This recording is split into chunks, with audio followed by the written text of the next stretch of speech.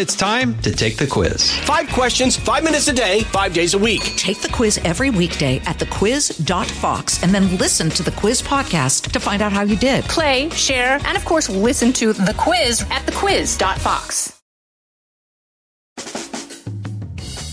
Live from everywhere USA, it's Fox Across America with Jimmy Fallon. Here we go. Coming to you live from the greatest country in the world, broadcasting from the tippy top of the world-famous Fox News headquarters in New York City. It is a big episode of Fox Across America with Jimmy Fallon, a man who didn't mop the floor with Barack Obama last night. No, South Carolina Senator Tim Scott did. Don't be thick, all right? Town Hall on Fox News. Tim Scott sits down with Sean Hannity, throws the challenge flag at Barack Obama's claims that we're a racist nation and black people can't get ahead, and the crowd goes wild. I don't see you doing any better in the booty department. It was epic. We're going to discuss it in this hour, and then we're basically going to yell about the Durham probe. John Durham is testifying on Capitol Hill right now. We're going to give it a couple of hours to transpire before Katie Pavlich comes by and wraps it up. But long story short, Durham opened by saying the Mueller probe had no basis for ever beginning because when it comes to Russian collusion, it was made up by these sick people. And that's essentially Durham's testimony. We'll recap all of it, and we'll walk in and out of so many things that are going on in politics, especially more fallout. Bill Barr, not happy with the Hunter Biden plea deal. Hunter's a dirtbag. Agree or disagree? You are all welcome on this big Wednesday episode of the show that has no rules at all. I don't care where you come from. I don't care what color you are. I don't care how smart you are. I don't care how dumb you are. No, ma'am. You could be a Republican, you could be a Democrat, you could be a Libertarian, you could be an Independent. All we ever ask is that you don't be a... There it is. Happy Wednesday, everybody. A big Wednesday. I was on last night with Laura Ingraham. If you missed it, it's on the Fox Across America website, foxacrossamerica.com. Tonight, I'm getting the band back together with Jesse Waters on Waters World. So if you're watching the Failavision, check it out. And, of course, if you are around tomorrow night, you will see me on the Sean Hannity Show. And I know I am on the Sean Hannity Show because I was watching this town hall last night, and I saw an advertisement with my face on it and was like, oh, yeah, I better get my life together. Because I was on the couch last night with Jenny Failey having a little wine, a little dinner. Fat, drunk, and stupid is no way to go through life. Well, it was a great way to go through my Tuesday night. But buckle up because it's going to be a rowdy one here on Wednesday afternoon. But, yes, I will be on Hannity tomorrow night where Tim Scott spent last night. Tim Scott had a town hall. Now, understand this about Tim Scott's candidacy. If the election were held right now, he has no chance. Okay, but understand, over the course of the summer, okay, the first Republican presidential debate isn't until August 23rd. It's actually right here on the Fox News channel. But over the course of the summer, as people get to know Tim Scott, you're going to see a wave of support go his way because people who are serious about winning the election realize that Tim Scott represents the best case scenario. I'm not saying he's going to win. I'm not saying you should get behind him because I'm not an activist. I'm a talk show host. But you understand what Tim Scott is doing that is so deadly to the Democratic agenda is he's taking away the race card. Okay, so much so that they trotted out Barack Obama last week to try to make the case that America's racist and Tim Scott just doesn't get it. That was embarrassing. It was embarrassing for a multitude of levels. One, okay, Barack Obama was president. He was president twice. So this idea that they're now trotting him out to say, whoa, whoa, whoa, whoa, whoa. Stop saying just anybody can make it in this country. That's not the case. Dude, you were president. It's the highest job in the land. That's where the ceiling is for black Americans. That's the ceiling. President. In charge of the whole frickin' thing. Okay, if we're an oppressive country holding back black Americans, would we put a black American in charge of the whole entire country? Okay, it looks so stupid on its face that Barack Obama has pivoted from yes, we can. That's what he ran on. Yes, we can. And now he's out there and he's the face of no, we can't. Shut up, Tim Scott, with this yes, we can. Not without the government, we can't. What are you thinking over there, man? Government is not the solution to our problem. Government is the problem. And that's the scam. They now trot out Obama because they need him to kneecap the Tim Scotts and the Nikki Haleys of the world Because whether or not they top the Republican ticket or not, they're both probably the inside favorites to be somebody's VP. And they really take away a lane of attack from the Democrats. I'm not saying they won't sit out there and continue to call them racist, but it's going to look silly, especially when you got somebody like Tim Scott that's really good at staying on message. And his message is, hey, it ain't racist here. Hey, I ran for Congress against Strom Thurmond's son and wound up beating him. At a time when the South was very much still in a dark place, I won by 30 points. I am the descendant of slaves. And I am now the first black American to serve in both houses of Congress, the House and the Senate. I am standing before you as a candidate for president of the United States. None of this is possible if we're being oppressed as a people. Tim Scott does a good job of telling that story. But why are the Democrats busting out Obama this early in the race to try to kneecap Tim Scott? Because they want to discredit his appeal to other black voters. Bingo. Democrats can't win an election without getting about 85% of the black vote. It cannot be done. Okay, when you look back at 2020, okay, the reason they were able to turn this thing after everybody went to bed and we woke up and started the counting again is because of inner cities, places like Philadelphia, places like Milwaukee, places like Detroit, where they were able to swing the vote in the middle of the night, places like Atlanta, okay, where they did get high black voter turnout, and it went overwhelmingly to the Democrats. Yes, Trump got the highest level of black support for a Republican president since, I believe, 1960, if I'm correct on that. But understand, okay, Donald Trump still didn't actually walk out the door with the victory in his hand. Wrong. Okay, this time around, the Democrats are in a really tough spot because they're hemorrhaging Latino support, and they are losing black support at a pretty aggressive pace because there's enough black Republicans out there, prominent black people out there in general, not even just Republicans. Yeah, you got the Byron Donalds of the world, you got the Tim Scotts of the world,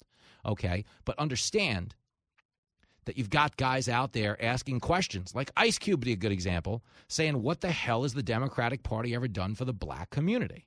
You got guys like Stephen A. Smith out there saying Joe Biden belongs in a retirement home. Come on, man. Okay, you understand the Democrats are losing their grip on the black vote, something they always felt entitled to. Do you have a problem figuring out whether you're for me or Trump and you ain't black? The problem they have with Tim Scott is he brings the conversation to a place of substance. He brings the conversation to a place of, hey, what have Democrats actually done for the black community? Under Barack Obama, to be clear, he presided over a black unemployment rate that was nearly double of what the black unemployment rate was under Donald Trump.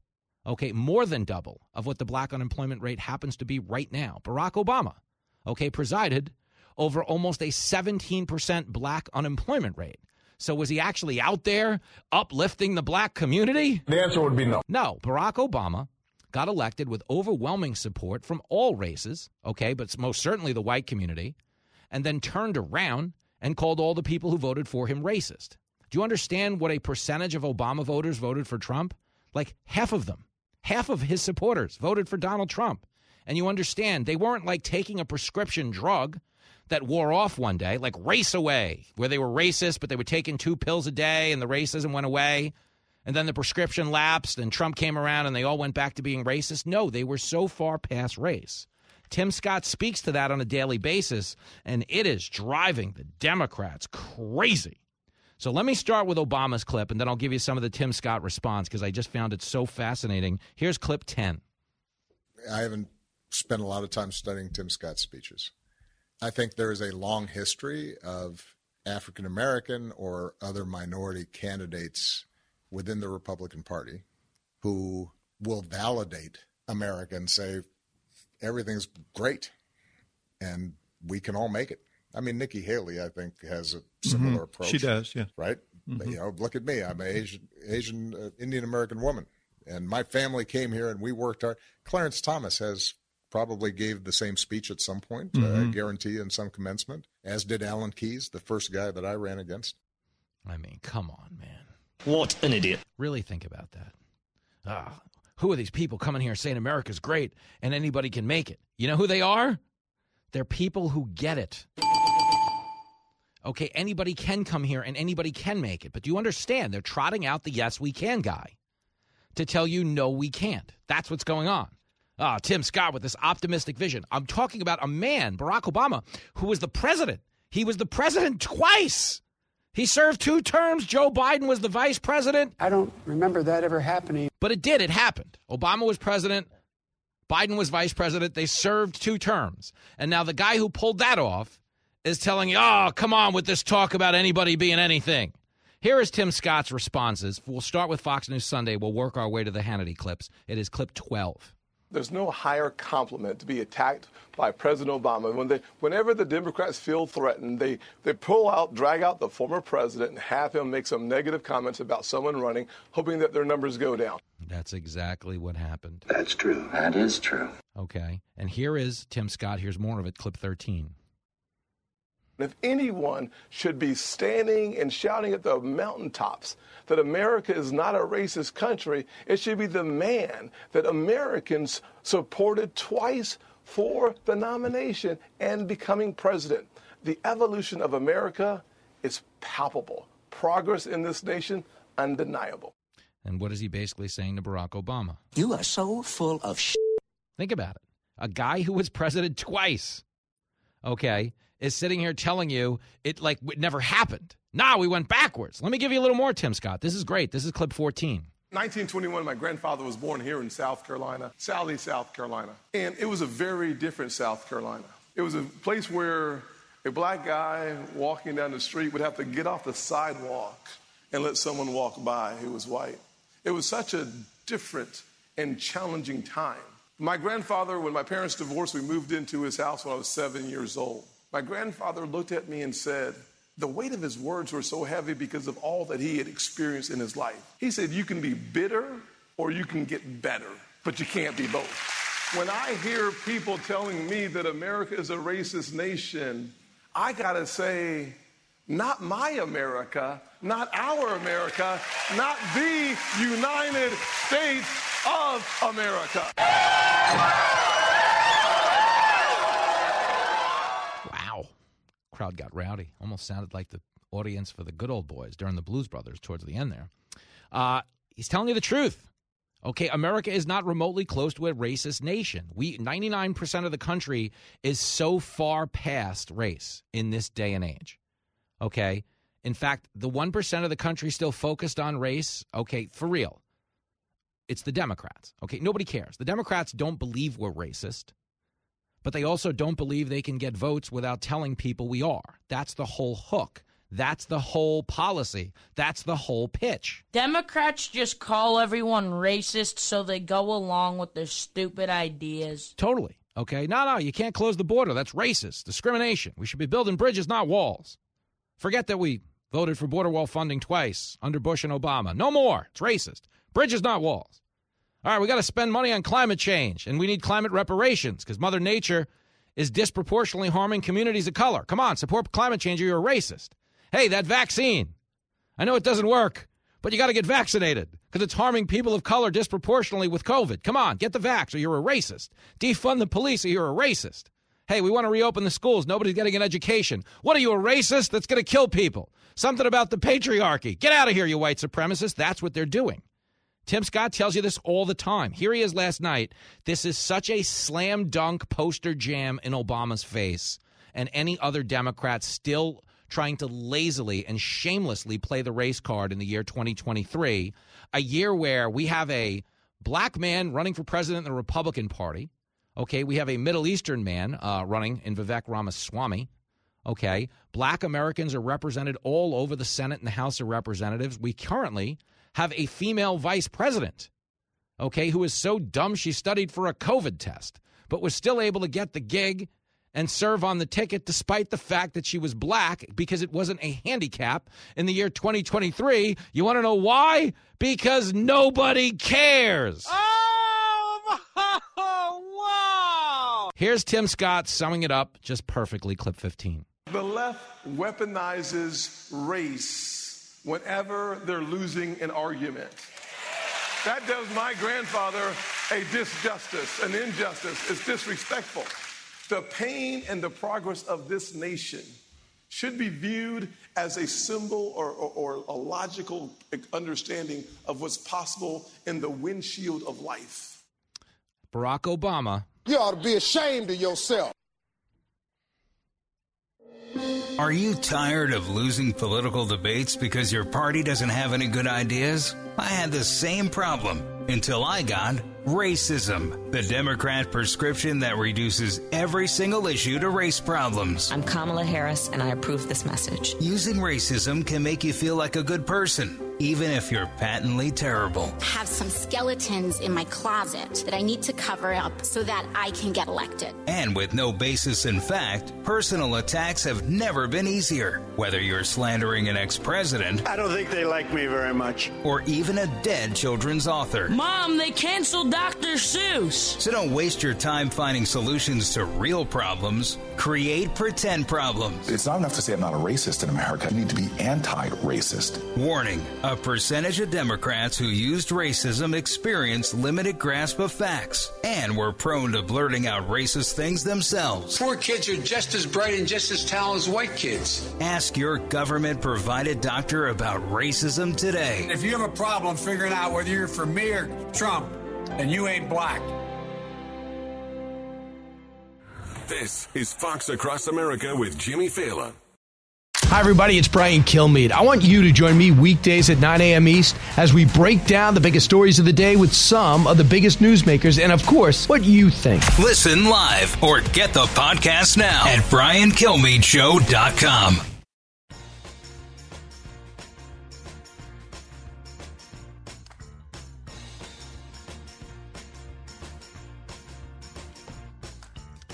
It is Fox Across America with Jimmy Fallon, reachable to you, the listener, at 888-788-9910. We're going to be talking to Katie Pavlich today, former Arizona Attorney General Mark Brnovich, also going to weigh in on the Hunter Biden plea deal. That's not right. It is not right. I mean, you talk about a two-tier justice system, but just getting past that, you talk about the hypocrisy of the whole thing.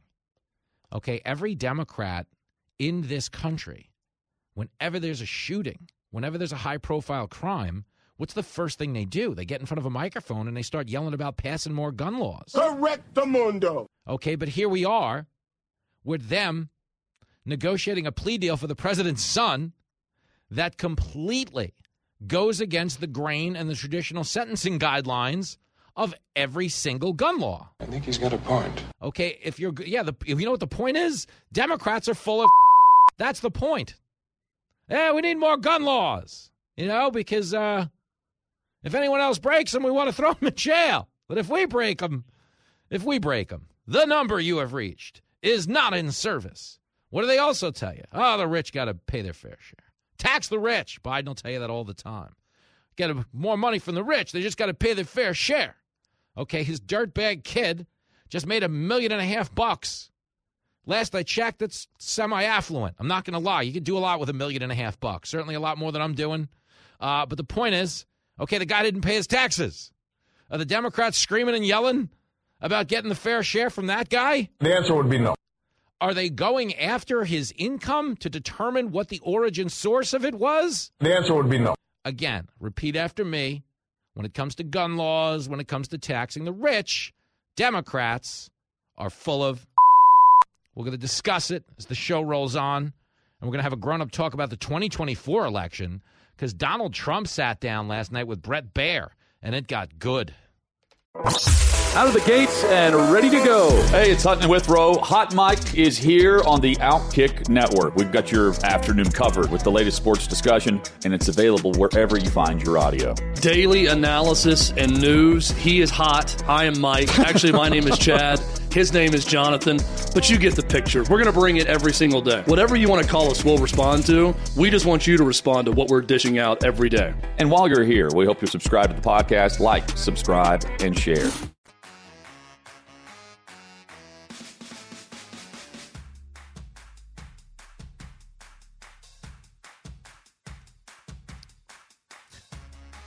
There it is. Fox Across America. Jimmy Fallon in the house.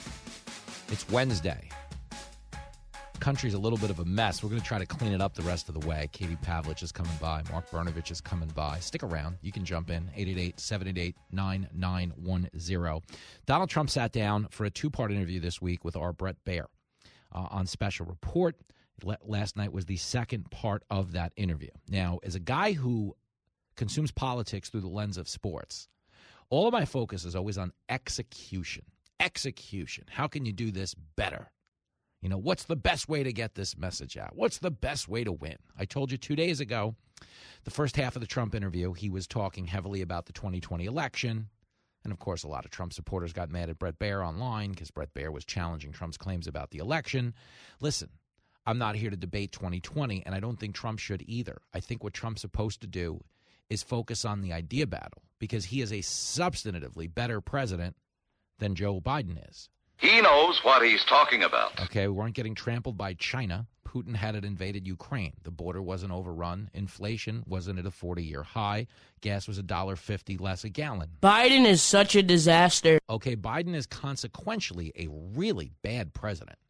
You know, the Democrats will talk about all the deliverables, all the things they got bipartisan support for. It is not an achievement to get people in Washington to spend money. Okay, the fact that he crows, we got an infrastructure deal. Does it actually prioritize infrastructure? No, it redefines it.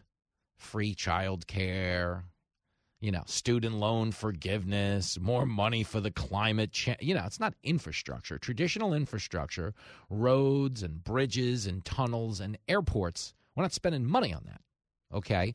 We're calling things infrastructure and shoehorning them under that umbrella. It's like the Inflation Reduction Act. The Inflation Reduction Act drives up inflation in the next 5 years, and they're hoping it will have a net neutral effect in year number 6. So you understand the Inflation Reduction Act doesn't tackle inflation. What a fraud. But what does it tackle? It tackles climate change. The Democrats consider that a win. They get on, look at Biden's got the biggest climate change spending bill in the history. This is a win for the American people. Sell crazy someplace else. We're all stocked up here. Not a win. Okay, Biden's a bad president. We make fun of the fact that, he's tripping on stage and the elevator doesn't go all the way to the top floor. If you like Biden so much, name 3 of his complete sentences. I don't know that anybody can, okay? But the truth is he is a consequentially bad president for this country. The quality of life has deteriorated on every front. The only guy who can say to you, that his industry is better off now than it was when Biden got sworn in is a guy running a drug cartel. If you're a human trafficker, if you're exploiting the southern border, it's now a $9 billion industry to exploit our southern border, then yeah, you love Biden. He gets reelected, you're singing a theme song from the Jeffersons. We are moving on up, baby. But the truth is, Trump oftentimes, and this is where we get into execution, Trump has a really big ego. He's a New Yorker. Okay, New Yorkers deal in theatrics. Everything's either the greatest thing in the world or the worst thing ever. People were literally weeping and killing themselves, throwing themselves off bridges. This pizza we ate, oh, no, you had to see it. Everyone there's dead. Or it's the opposite. Oh, it's this pizza so, this pizza was so good. It changed your life. Trump, he talks big. He's a New York. It's a New Yorker. It's a New York thing. Okay. And it comes with a lot of ego. And the truth is that giant ego, which has served him well in a lot of areas, is also a detriment when it comes to 2020 because he can't stop talking about it. But if he focuses on the deliverables, the fact that he's a consequentially better president than Joe Biden, the guy would have a fighting chance. Now, I don't know what's going to happen with his court case, but when it comes to Brett Baer, okay, they had another exchange yesterday, okay, that just focused on the execution of the 2020 campaign. Here is Brett Baer asking him first about DeSantis, the guy who's behind him in the polls, clip 1. Do you see him as the biggest threat? Well, he's the number 2 right now, yeah. I mean, at some place he could be replaced. The way he's going right now, he's dropping like a rock. He could be number 3, number 4, and you won't ever hear me talking about him again. I like fighting number 2. If you're in a golf match and you got one guy that's close and other guys that aren't so close, but he's not close. I'm leading him by 45 or 50 points. Now, I don't know the specific poll on that one, but Trump does have a sizable advantage on DeSantis in this crowded field right now. He does. I would put the average somewhere around 25, 30 points. You can tell me it's 40. The point is, it's huge. Okay, on an individual basis, if the field thins out, Trump leads DeSantis in a head-to-head matchup by about 4 points. But in the early voting states, they're tied. Now, who knows how that's going to roll? Like I said, Tim Scott's going to continue to make headway, and Trump has a federal trial that's slated to begin August the 14th. Believe me, that can impact the electorate. I don't know that it will. But one of the things that's happening the week after Trump's federal trial is scheduled to begin is the first presidential primary debate right here on Fox News. Brett Baer will be hosting it with the great Martha McCallum. And Trump was asked last night whether or not he's going to participate in that debate. Here it is, clip 2. I like the debate. I mean, I probably am here because of debates. I don't mind it at all. But when you're 40 points up and you're running against, and even one came out today that you saw 51 points up, why would I let Ada Hutchinson, I call him Ada because, you know, his name's Asa, but I call him Ada for whatever reason. I think he's ineffective. But why would I let him, Chris Christie, who's got nothing going except I could be tougher on Trump. He's not tougher on anybody. He's slub. But why would I let these people take shots at me? In other words, hey, Ronald Reagan had primaries. They all had primaries. I had one last time. And Biden, he's got somebody at 21%. I just saw a number, 21%. JFK Jr., who's a very nice person. Trump, the one thing, man, as someone who's like kind of followed presidential politics my whole life, he makes me laugh, man. When he's talking about Chris Christie, he's not tougher than anybody. That guy's a slob. There's something about this I'm trying to explain to people listening right now that might be independents or swing voters or Democrats. You might hate Trump for all I know. But there's something about his candor that people genuinely appreciate because it's very real. It's very human. You know, he might be a bazillionaire or billionaire and, you know, former president and lifelong celebrity and certainly not living the life of a common man. But there is a basic humanity to him when it comes to the way he talks that really does resonate with people. Because they're used to politicians talking like they're Mark Zuckerberg, like they've been plugged into an outlet, and they're just giving you stiff animatronic talking points. So when you hear Trump like slip in, like, that guy's a slob, and he just keeps talking, it's just funny. There is an appeal to that, especially when you watch the people who do it the other way run the country into the ground. The buttoned-up coastal elite class is what's destroying the country. They're the ones who decimated our manufacturing base. Okay, the truth is you could take the average factory worker in the Rust Belt, if we have a few of those left, and he could run the country better than any of the elites in this country can because he prioritizes the basic common sense laws of supply and demand, laws of want and need that govern his own household. If you run the country like it's your house, it's actually not that hard of a gig. All right, we're making this much money. All right, we owe that much money. All right, here's what we can do. Here's what we can't do. It's very common sense. Anybody could be president. That's the reason they hate Trump so much, is because they had this thought monopoly for so long that said the only way you could be president is if you were one of those coastal elites and you had worked your way up through the donor class and served in the Senate or the House or with a governor and had sold out yourself and your platform to special interests who could now govern you while you govern the country. Okay, the reason they hate Trump in that regard is because he does upset that apple cart. Let me give you a little more, though. As Trump also said something about Fox that I'd love to speak to. This is clip 3. I do say, why would I allow a hostile network, Fox? You know, pretty hostile. Why would I allow... You get a fair shake. Okay, but, I mean, this is a fair interview, but it's hostile. It's on the hostile side. I wouldn't say it's a puff piece, but that's okay. Hey, Brett, why would I allow a hostile network and then allow people that are polling at zero? They're polling at zero, many of these guys. One of them is zero with an arrow left. Now, I think that's a mistake. In other words, a zero, that's less than zero. Christie's like at 1% or less. Many of them, Nikki Haley's at 2%. So why would I allow people at 1% and 2% and 0% to be hitting me with questions all night? You know, I don't think it's fair. Okay, so he makes a point of he doesn't want to let these people back into the game. He's got a big lead.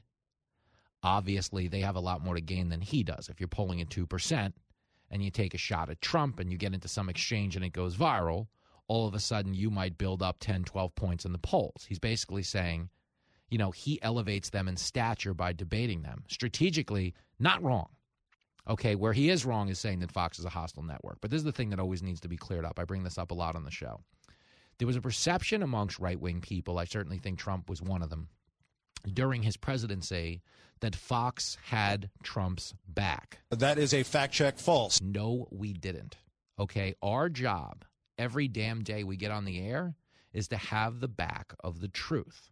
So the reason you saw us every damn day, presumably aligning with Trump during the Mueller probe, is because the facts supported his side of the argument. Okay, if we have a political party here at Fox, for real, this comes up a lot at Q&As.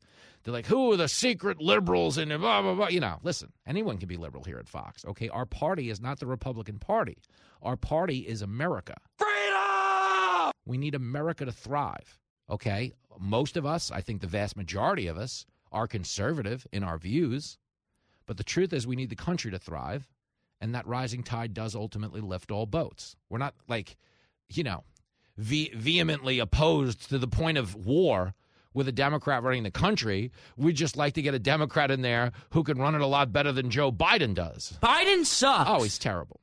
But the truth is, when Trump tries to frame Fox as hostile or anybody who criticizes him as a rhino, you know, because this comes up with all of his ex-employees. You know, he's fired, you know, so many guys. On one breath, he likes to tell you, yeah, I hire all the best people. And the next breath, he's like, that guy's a slob. That guy's a dirtbag. That guy's a loser. And you're like, hey, didn't you hire him? What about the whole best people thing? See, there's a real have-it-both-ways mentality to what Trump does. But the truth is we're not hostile towards Trump.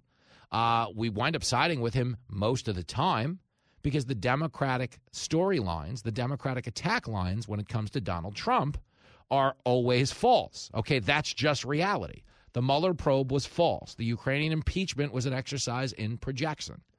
Trump is not a racist. Trump did not slander Gold Star veterans. He didn't call people on D-Day suckers and losers. That's not who he is, and that's why we wind up siding with him in those positions. The media, of course, then caricatures us as in the tank for Trump. But did you ever notice over the course of the Trump presidency and certainly the years that have ensued, Trump bashed us all the time and will continue to bash us because we don't have a blood oath to side with him. We have a blood oath to side with the truth.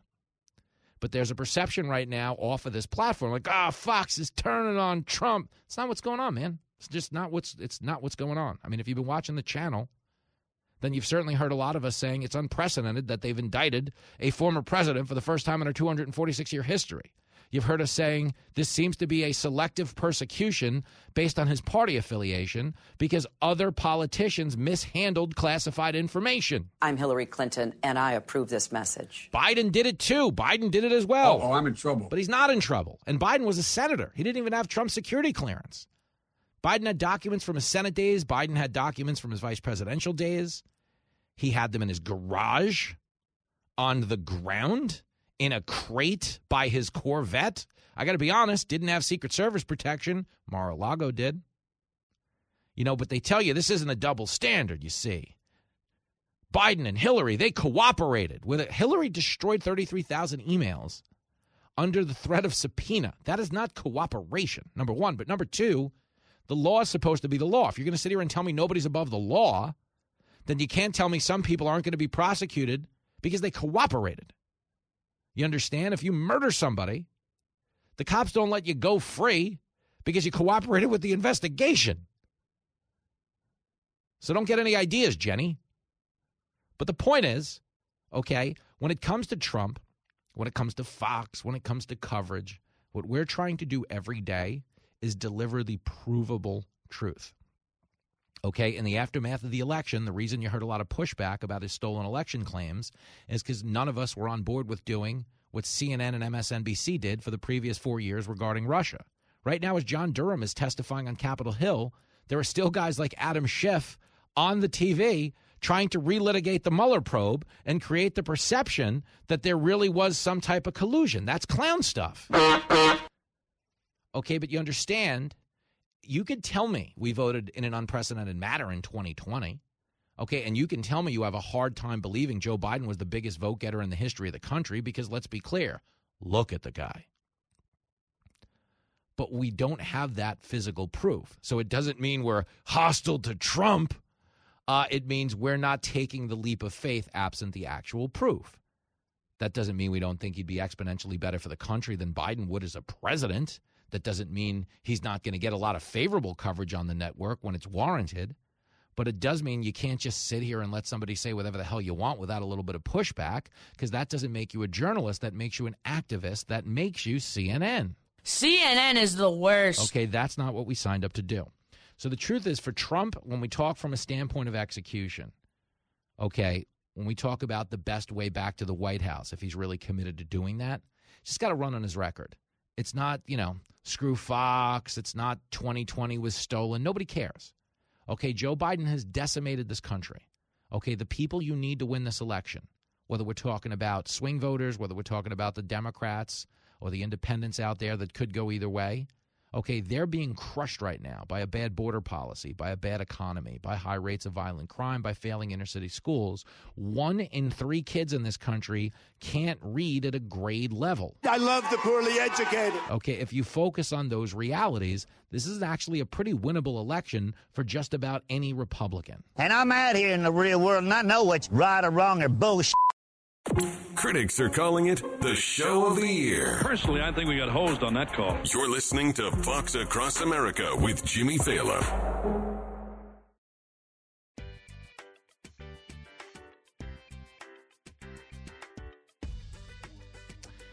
It is the high-flying, death-defying Fox Across America with Jimmy Fallon doing the damn thing here in New York City. But Kennedy and I heading out to Lexington, Kentucky this weekend. You can still get tickets at the Lexington Opera House to see the Laughs and Liberty tour. She, of course, bringing you the Laughs. Liberty, my stage name for the drag show. If you want those tickets, go to Ticketmaster. Go to the Lexington Opera House website. Get them there as well. We will be off to Holland, Michigan after that. We will be at the Holland Civic Center July the 8th. My homegirl, Tudor Dixon, is going to be in the house. Her and Sarah claim they're coming. They better be there. Then July the 29th, I am at the Grand Opera House in St. Mary's, Ohio, hometown of Jenny Fallon. And then August the 25th, we're off to the Green Valley Ranch in Henderson, Nevada. Be out in casino country. Myself and Kennedy. That can't be good. No, Kennedy and I do not do well in casinos. It doesn't end good for any of us. So keep us busy. Get some tickets to the Green Valley Ranch. Let's get like a 7-hour meet and greet going. So we're too occupied to wind up at the blackjack table. Because if we wind up at the blackjack table, we're also going to wind up at the pawn shop and the blood bank if we're going to try to make money to get back to the airport by the end of the trip. Me and casinos just don't get along. I got to tell you, we enjoy each other's company for a few hours, but it usually winds up with me wearing a blonde wig and powdering my Adam's apple and turning tricks for some bus fare. What the hell did you just say? I don't know, but I'll say more of it in the next hour. Mark Brnovich is coming up. He's going to weigh in on the Hunter Biden plea deal. And we're also going to talk about this Durham hearing that's going on Capitol Hill right now. And he is not taking it. Just had some choice words for Adam Schiff, of all people. Go home to mommy. Go home. Bye. Go home to mommy. Go home to mommy. Live from everywhere USA, it's Fox Across America with Jimmy Fallon. There it is. Back in action here on Fox Across America with your radio buddy Jimmy Fallon. We're lacing him up for a track meet the rest of the way because Katie Pavlich is going to be here, Fox News and Town Hall contributor, who is actually chronicling the exploits, the goings-on Capitol Hill right now as John Durham testifies about the origins of the Mueller probe. Getting a little heated between him and Adam Schiff, who's just a total dirtbag, but we'll get into that. We're also going to talk about Hunter Biden's plea deal with Arizona Attorney General, former Arizona Attorney General Mark Brnovich, who makes a triumphant return to the show. 888-788-9910 if you'd like to serve at his opening act. We will kick off this hour with a gentleman whose call I had hoped to get to in the previous hour, who had a theory on Donald Trump. And I love theories. I love political metaphors because I think it's a good way to simplify things so everybody can buy in. So Kevin, batting leadoff in Hampton Roads, Virginia. Yo, Kevin. Hey, good afternoon, Jimmy. It's an honor to be on your show. Say, I was thinking, last hour I was listening to talk about Trump and everything, and I was thinking about Mike Vick when he was in the NFL. Remember that? Yep. Everybody's saying, Mike Vick needs to learn how to be a drop-back passer. But if I was Mike Vick's coach, I'd have 2 plays. 1, run. 2, everybody go long. I mean, is trying to get Trump to change is like trying to get Mike Vick to be a pocket passer. Leopard ain't going to change his spots. I think we just need to let Trump be Trump, wherever it leads him. Well, I got to be honest with you. I was so intrigued by the call because I saw that you considered him the Michael Vick of politics, and I'm thankful this didn't involve a reference to raising dogs. So for that alone, Kevin, for that alone, you get a victory for that alone. But no, you're right that he's not going to change. What I said this yesterday. I was on with Stuart Varney on his show, and he was talking about the fact that Trump said, he could be a little bit less combative. I don't think people want him to be less combative, but what I think he could do is I think he could pick his battles better. Meaning, like, 2020 is not a battle. Like, I think he should actually just shut up about it. He should be battling over the substance of everything else. Yes, he's being persecuted by the DOJ. I think that's absurd. And he should just be talking about the state of the country. Because, like, Biden's done such a bad job. But they get away with it when they start talking about, like, fake racism and all the other dumb stuff. And they know that. Like, the fact that they've brought Obama out already to start attacking Tim Scott tells you the Democrats know they're screwed if this doesn't become a debate over, like, fake racism or something in between. Because they've screwed up the country, So your Michael Vick of politics analogy, if you're telling me, he should either run or go long, which is fine. Okay, he should run. He should go long, but they should focus on very specific parts of the field. Does that make sense? Yeah, I remember. I think this is relevant. Mark Thiessen was on Brian Kilmeade's show, and he said, he's not he's kind of a mixture. He's not a huge fan of Trump. He likes certain things he did, but he's like, Trump has no discipline. And here's my interpretation of that. As a candidate, Trump has no discipline.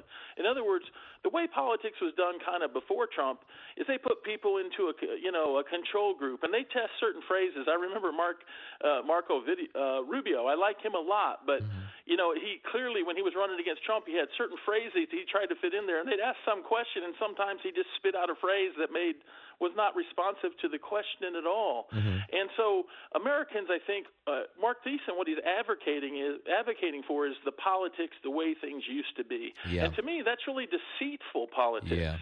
Politicians who, they get elected and then suddenly they start doing stuff like, well, I never mentioned that during their campaign. Well, listen, I mean, the reason Trump was able to get elected is because he didn't sound like everybody else. People were sick of watching the country get screwed over by people who said the right things and did the wrong ones.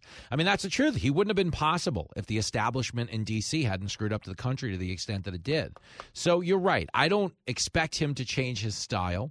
I don't expect him to throw less punches.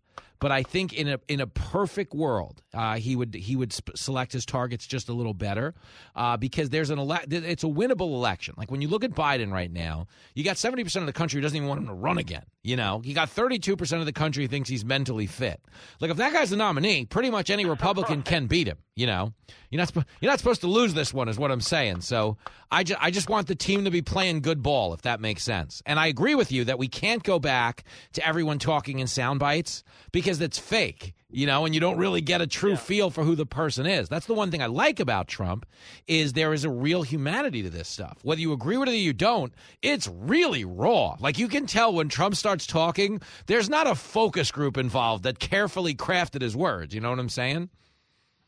Definitely not. And, speaking of kind of like Biden and what do you remember the first 8 months of the Trump presidency, what we spent talking about? Whether we should invoke the 25th Amendment because Trump wasn't mentally competent. I mean, at least he could put together a coherent argument. Hey, all I can say to you on that one is God save the Queen. All right, Kevin? We got Biden out there talking to dead people, saving queens. No, you're right. It's a brilliant point, and it really does show the fraud of this whole thing. Because they were saying 25th Amendment, just the same as when Trump walked down a ramp at West Point that was wet. They were like, look at the small steps he's taken. This guy clearly has Alzheimer's. Biden literally gets lost leaving the stage. Assuming he stays upright, the Democrats have nothing to say. It's a fraud. So in that regard, yes, he should keep running his mouth. And if I run into him later today, I will tell him you said so. Okay, brother? Hey, I appreciate that, Jimmy. Anytime. It's nice to be on your show. You too, Michael Vick. Be well. Take care, Kevin. Kevin in Hampton Roads, Virginia, says Trump the Michael Vicks of politics. I got to be honest, that one could have went the wrong way. So funny. Right now, we're going to pivot for a second. It's called a pivot. Okay, a little turn. You know what I'm saying? that whole thing. Okay, we're going to talk about the current president, Joe Biden, and the fact that his dirtbag son got a hell of a plea deal yesterday. Oh, man, what a plea deal that was. And understand that Hunter Biden, and this is where it is such a scam. Yesterday, we had a great caller on Steve, and there's an article about Steve in the Washington Examiner today. Steve, who called into the show yesterday, is a subject of an article in the Washington Examiner today that shows the differences between Hunter Biden's sentence and what a normal civilian would get had they broken the same law as Hunter Biden. The truth is, a vastly greater amount of time given to the civilian than to Hunter Biden. That's what happened, okay? But understand this. Getting past the point of the double standard on gun laws and the two-tier justice system on gun laws is the reality that Hunter Biden was pled guilty to tax evasion on millions of dollars in income. But no one is acknowledging or pursuing the origin source of the income. Do you understand? This is a man who doesn't have a declared business. He doesn't say like Hunter Biden Consulting, Hunter Biden Brick and Patio. It's not what he's doing. Hunter Biden Hauling. He's not doing that. Do you understand? He doesn't have a business, but he has millions of dollars in income coming into his family. What in the wide, wide world of sports is going on here? I mean, they're selling interest in the government. But the truth is, despite the guilty plea for evading taxes, no one's going after the source of the money. That's where you can see the Justice Department being derelict in its duty. And what they announced yesterday is they're going to keep the investigation into Hunter Biden open.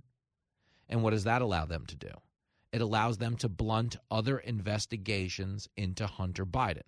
Meaning the DOJ can say, well, we can't comment. It's an ongoing investigation. We can't give you that document you subpoenaed because we've got our own ongoing investigation. Do you understand? They've reached a plea deal, but the investigation remains open. That's not conventional. That's not normal. That's the Justice Department shielding for the president's son. But bigger than all of this, understand, is we have officially acknowledged as a society with this plea deal that the Hunter Biden story about the laptop and everything else, okay, we now all collectively have to acknowledge that it's real. I know all the media outlets did after the 2020 election. They all told you it was fake and it was Russian disinformation right up until the day of the election. And then when the election was over, what did the New York Times and the Washington Post do? Oh, yeah, by the way, it turns out the Hunter Biden thing was real. That's why I don't read the newspaper, because it's garbage. And the editor that let it come out is garbage. But you understand, it was real. They've acknowledged that it was real. The Washington Post has, the New York Times has, okay, Hunter Biden has in multiple interviews. But here is Joe Biden in December of 2020 saying the Hunter Biden laptop is Russian disinformation. Hunter Biden has now pled guilty to evading taxes for some of the income that was seen on that laptop, okay, meaning the laptop is real. But here's Joe Biden lying to the American people. This is a throwback clip. It's clip 17. Do you still think that the stories from the fall about your son Hunter were Russian disinformation and a smear campaign, like you said? Yes. God love you, man. You're a one-horse pony. I promise you, my Justice Department will be totally on its own, making its judgments about how they should proceed. You're a liar. Yeah. Hunter Biden, Russian disinformation. God love you, man. You're a one-horse pony. That's what he said to my man Peter Ducey. Okay, but as it turns out, he was lying. Okay, understand, if he's lying about whether it's Russian disinformation, okay, he's also lying about whether or not he made money off of those deals. Are you the big man, Joe? Here's Bill Barr. Trump doesn't like Bill Barr these days. A lot of Trump supporters get mad at Bill Barr. But Bill Barr calls a very fair fight. Okay, and when it comes to the Hunter Biden laptop deal, when it comes to the Hunter Biden plea deal, he's telling you this doesn't look good. Okay, this is clip 22. Well, I think the indictment of President Trump, which is a grave, significant act, really demands that the department assure everybody that the investigations into the Bidens was thorough and that the final decisions reached were reasonable. And I agree with Jonathan Turley. It's not looking that good. This demands a thorough accounting. I think the public interest demands that they assure people of the integrity of this investigation and the fairness of the final decision. And they have a good opportunity to do that with Chairman Comer's committee. So what is he saying to you there? Okay, it does not look like they thoroughly pursued all of the potential charges here, despite the fact that this was a 5-year investigation. And understand, they're human shielding for the president's kid here because he was allowed to plead guilty, but they're telling you the investigation is still going on. How is that even possible? Think about it, a murder trial. Guy cops a plea deal. Okay. They handcuff him, lead him out of the courtroom. Have you ever in the history of your life seen them tell the jury to stick around? The answer would be no. No, we're not done here. We got more investigations going on. Potentially could be more trials. Okay, no. When the plea deal is entered and the criminal has been charged, okay, you then traditionally would have a trial, but in this instance, because the plea deal has been made, the trial is over. Here is Kevin McCarthy on Capitol Hill asking how this is even possible. It's clip 28. How can Hunter Biden plead guilty, no jail time, and the DOJ say there's still an investigation, try to withhold information to the House? That's unacceptable and will not stand. Do you think that's what they're trying to do by saying it's ongoing, to withhold It information? has to be, because you cannot plead guilty, say you're not going to do jail time, and then say you can't give papers to the U.S. House Representative. That's not going to stand. That's not going to work. Listen. This is ridiculous. He's not wrong. Okay, who's ever heard of something like that? You've reached a plea deal. No more further charges can come your way. But we're just going to keep investigating for the hell of it? I mean, do you understand what's going on? They're keeping the investigation open simply because when James Comer, when Chuck Grassley, when the Oversight Committee goes, hey, we'd like this document about the Bidens, they'd be like, yeah, we'd love to, but we've got this ongoing investigation. I'm sick and tired of all this bullshit. Here's Tim Scott talking about it last night. He spoke about it with Hannity, clip 32. The big guy has some explaining to do. We cannot be the city on the hill if we are not first a nation of law and justice. We can't be the city on the hill. We cannot fulfill our destination, our destiny as America if we do not have the Lady of Justice wearing a blindfold. We all have to be treated equally under the eyes and the laws of our country. And when the Bidens get away with that, we need to thank God for Senator Grassley and Congressman Comer for doing their jobs. I mean, and what is he saying? He's saying we're going to keep the investigation, going on our end. But the FBI is going to try and block it. James Comer talked about that yesterday. This is clip 31. We have a lot of questions for Director Wray pertaining to the Form 1023s, but we also have a lot of questions for the U.S. Attorney in Delaware that you just talked to Senator Cruz about. The last line in his statement today said this is an ongoing investigation. That's important because the reason the FBI won't turn over the 1023 forms and the reason that the Treasury Cabinet won't let me have those suspicious activity reports that detailed the Bidens involved in money laundering schemes is because they say that it's part of an ongoing investigation. This is politics as usual. That's what it is. But understand what's going on here. Okay, the party that told you, the rich got to pay the fair share. It's letting this guy go with no jail time for not paying his fair share on millions of dollars. The party that tells you we need more gun laws is letting this guy go even though he violated a federal gun law. Okay, point being, if you learned one thing from the Hunter plea deal, it's that Democrats are so full of crap. It's the show that never hits the books. I love the poorly educated. You're listening to Fox Across America with Jimmy Fallon.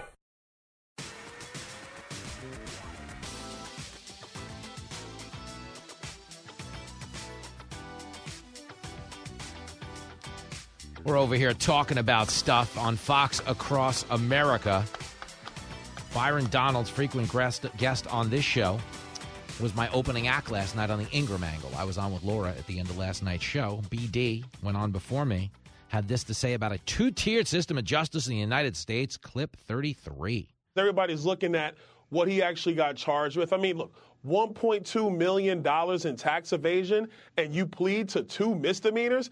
Give me a break. That's a flat-out joke. Go ask Wesley Snipes and some of the other people who had to serve jail time for tax evasion. And don't even get me started on the gun charge. Kodak Black and other people, they got sent to jail for 2 and 3 years for a similar situation. It looks like he's going to take a walk. This is the two-tier system of justice in our country, which is disgusting. And what everybody really wants in our country is just apply the law evenly. Fairness. Doesn't matter if you're Hunter Biden or if your name is Hillary Clinton. Just be consistent. This is not okay. Yeah, I wasn't sure if Hillary would like that comment. But he's right, okay? And we're not getting that consistency. Okay, what we're getting, it's impossible not to feel this way, man. I'm just speaking to you objectively. Okay, the guy evaded income on $1.2 million in 1 year. And they're just like, yeah, come by and say I've been a bad, bad boy, and we'll let you go. I mean, it's essentially what they're doing. He's got to write on the blackboard 20 times, I will remember to pay my taxes. Other people would have done years in prison. Okay, but the bigger scam here, and this is a scam, is that the investigation remains open. Okay, you understand the guy's been charged. The case is over, but they're going to keep investigating just in case. That's not how the legal system is supposed to work. But in this instance, it's working that way because it gives them the ability to deny access to other documents related to the Bidens. It's people with a dirty mind that think like that. We're going to discuss those people and those dirty minds with former Arizona Attorney General Mark Brnovich, who joins us next right here on the Big Bed, one and only Fox Across America.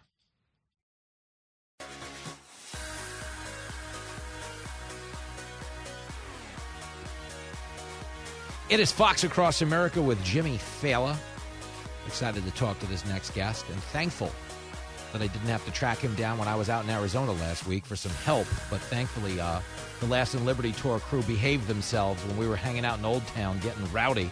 But joining us now was my emergency phone call, who is a fan favorite on the show, former Arizona Attorney General Mark Brnovich in the house. Hey, man.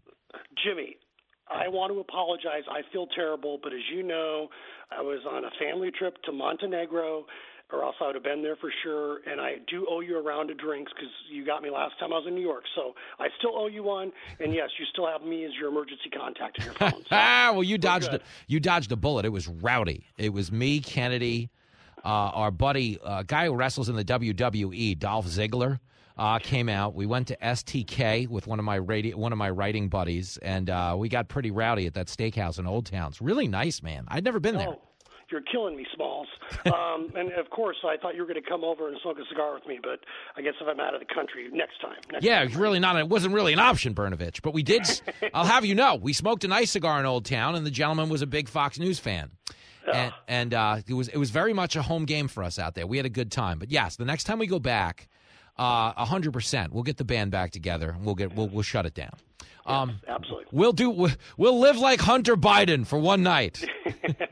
Hit the bottle and go right to the rock, right? Wouldn't it be nice to know though you could do all of that with no liability whatsoever? Because it would seem like the president's son got a slap on the wrist here. Although I do know from his laptop he prefers to be slapped in other parts of the body.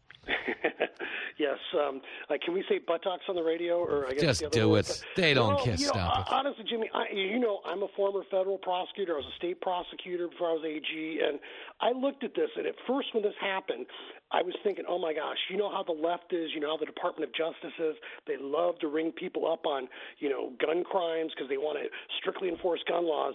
But apparently, gun control for when it comes to Hunter Biden just means being able to take a pull off that rock and keep that gun in your waistband because they're going to do nothing about that, And so it really is ironic that the left is always talking about strictly enforcing gun laws, but when it comes to their own, there's always a loophole or an exception. Oh, and it's a big one in this instance because not only does he lie on the application, but when his woman actually took his gun, it wound up in the garbage can outside of school.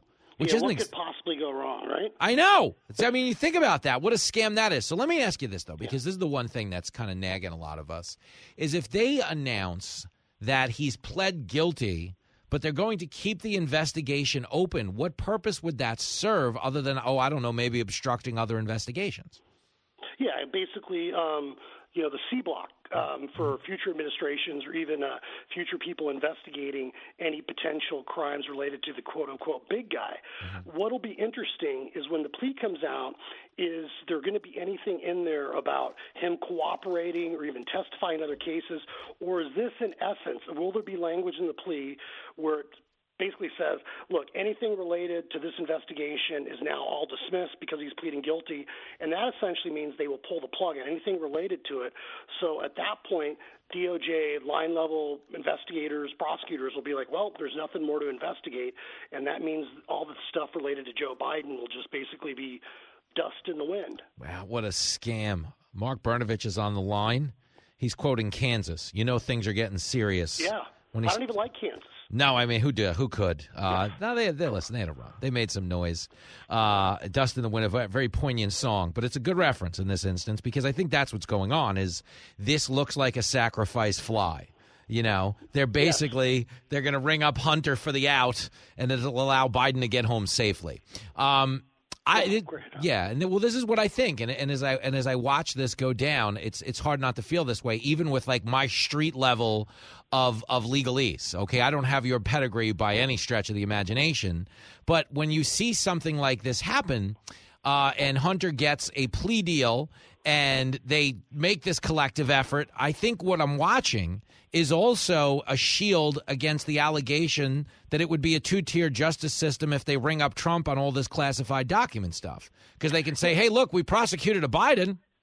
Yeah, and that's what it is. There's like this kind of way of keeping score, in like the NBA when they refs make the makeup call on some like B-lister when they've called too many fouls on the other side. This clearly is an attempt, I believe, by the Department of Justice to have the appearance or the patina of credibility that they're treating everyone the same. Although, as you know, what Hunter Biden did and the allegations related to Joe Biden, President Biden, and the big guy getting money, especially from the Communist Party of China, those are really, really serious allegations.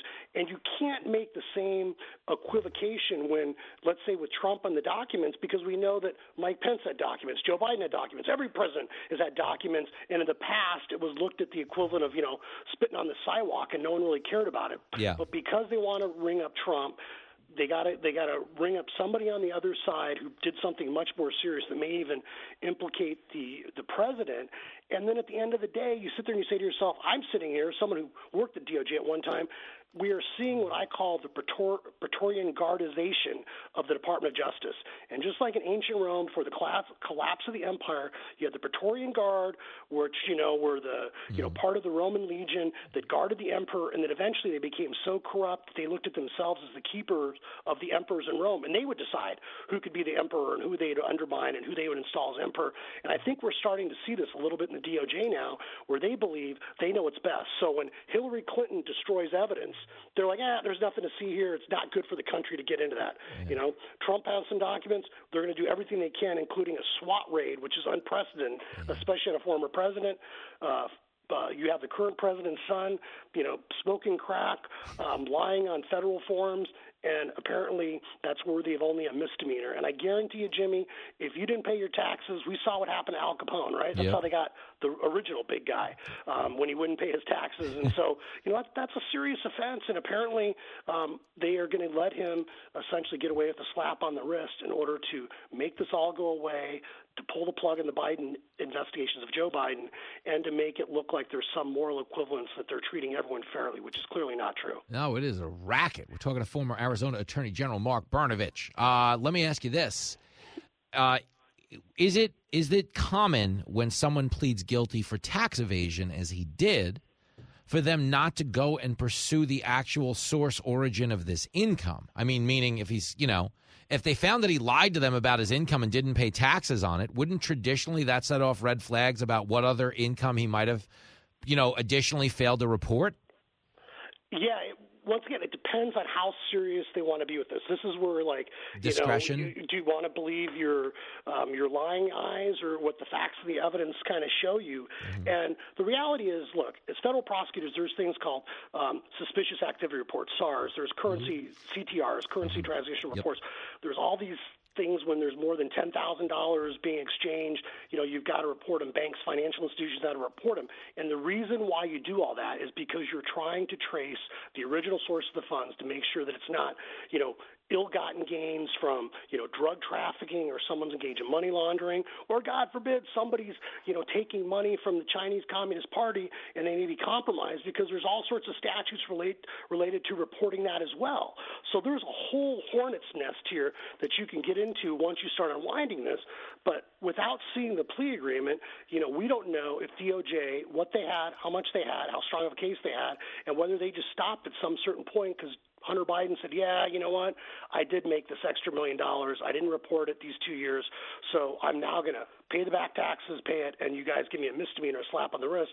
And then everyone walks away saying, hey, it's all done, nothing to see here, let's move on. And then meanwhile, no one figures out, well, wait a minute, did the big guy get his bump? What happened with, were these funds coming from the Chinese Communist Party? All the stories related to Ukraine and what Joe Biden said when he was vice president to them, was there funds then transferred from one foreign government to an individual tied to the vice president in order to influence a foreign policy decision? So those are like really, really serious life and death. Life and death matters that just now maybe all swept under the rug because they want to, give Hunter Biden the slap on the rear end and say nothing to see here, let's move on. And then anytime a Republican or somebody points out, even a civil libertarian, that wait a minute, Trump's being treated to a different standard, they say, no, it's not true, because look at how Hunter Biden, he pled guilty to a misdemeanor. So, I think they're really teeing this up. It's very strategic. Like I said, it's very Praetorian Guard on the part of DOJ. And I keep telling folks, you got to remember, Merrick Garland was literally measuring the drapes in his office at the U.S. Supreme Court. He is a very bitter guy when it comes to Republicans, and I think anybody that's a Republican now is not going to get the benefit of the doubt, and anybody who's connected to Joe Biden will get the benefit of the doubt when it comes to our federal justice system. God, it's not good because it just seems so brazen. And that's the part about this that really does bother me. But it lines up with your Praetorian Guard analogy, especially because if you look in that laptop, there's a lot of togas. Toga. Road trip. I love it. Yes. Brnovich, we got to get the band back together soon. But yeah, I did. I missed you out there. But, we'll be back, man. And if you come to New York, let me know. Maybe I'll come to New York and we can hang out again. Oh, New York is lovely this time of year. The drive-bys are in bloom. The subway muggers. Everything's happening. I can show off some of my martial arts skills. Yeah, you're going to definitely want your nunchucks if you come this time of year, man. Holy hell. Now, right there, I can. Yes, they're legal, so I can bring them. Yeah, you do. Whatever you got to do. I would advise you to bring them even if they're not legal. Just take your chances with the legal system because you don't want to take them with the locals. It is a mess, my man. Good stuff. Hardest working man in show business you are. You've inherited the mantle from James Brown, I'm telling you. The godfather of news, Jimmy Fallon. Back after this. Brother. Thanks, man. I'll see you soon. Bye-bye. Bye. There he goes, the great Mark Brnovich, former Arizona Attorney General. Always a great hang. And what is he telling you? He's telling you there's a two-tier justice system. He's a former federal prosecutor. It's the thing about this show. It's very important if you're listening for the first time. And most of you are. Nobody listens to this crap twice. They're like, oh, God, what is this? What is Fox doing here? I don't know what's going on. They really lost their way. I don't know who gave this guy a show. Anyway, stick with me. Okay, everybody you hear on the show, I know personally. Like, I've met him. I've hung out with him. We've gone to dinner. We've had a drink. I've seen him at like a D.C. cocktail party. I've gone to 3 of those in my life. So I hate making the reference like I'm like a player on that scene. I am one of you. And when I was lucky enough to get my hands on the show, I had like a pretty intense conversation with myself about like, what were you going to do with the show? What are you going to do? What's the angle here? What can you offer people? What's the deliverable? People listen to your show. How can they, walk away with something good to show for their time? Can you entertain them? Yeah, a little bit. Make them laugh a little bit. We have some funny moments on the show. We play the silly songs and the sketches, and we bring my kid on to call me a fat slob from time to time. Jenny and Lincoln are co-hosting the 3rd hour of Friday's show. It's going to be a big one. We're getting the band back together. Okay, but the bigger thing is, I want you to have somebody who's bargaining with you in good faith, whether you agree with them or not. And everybody you hear on the show, and that was kind of the pledge, who comes on repeatedly. There's plenty of people that are on once, you'll never hear them on again, okay? So whether they were boring or, didn't think they really added much to the conversation. But a lot of the people you hear on the show repeatedly, you hear because I've met them all personally, and I now know through my own horse sense in talking to them off the air that they mean the things they're saying to you on the air. They're not coming on to be party shills. They're not coming on to just, influence the way you vote or see the other political party. They're coming on to just bargain with you, level with you in good faith. And I've articulated that to them. I have said to people to their faces who are lawmakers and prosecutors and everything in between, please don't feel like you have to come on this show and take the Republican side of the issue, take the trendy political side of the argument. Come on the show and just tell us what you know. We'll make our own decision. We're big boys. We're big girls. We're big theys. We're big thems. We're big. This goes on for a long time. Can we just bring it to boys and girls so I can keep this analogy short? What the hell is the world coming to? I don't know. But the point is, everybody who comes on the show is here to just give you a good faith take on what's happening.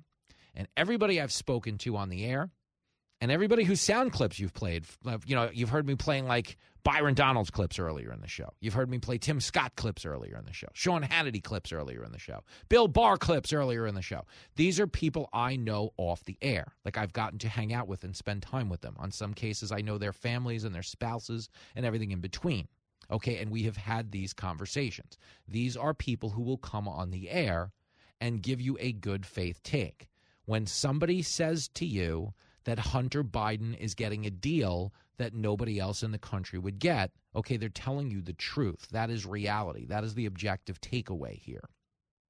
And the reason that's a liability for you, even if you're a Democrat who's rooting hard for the Bidens, is because if we've just accepted that there's going to be a two-tier justice system in this country, that means you and I are on the wrong side of it. So y'all need to hide your kids, hide your wife, and hide your husband because they raping everybody out here. You're listening to the hottest show in the country. Our country is in serious trouble. This is Fox Across America with Jimmy Fallon.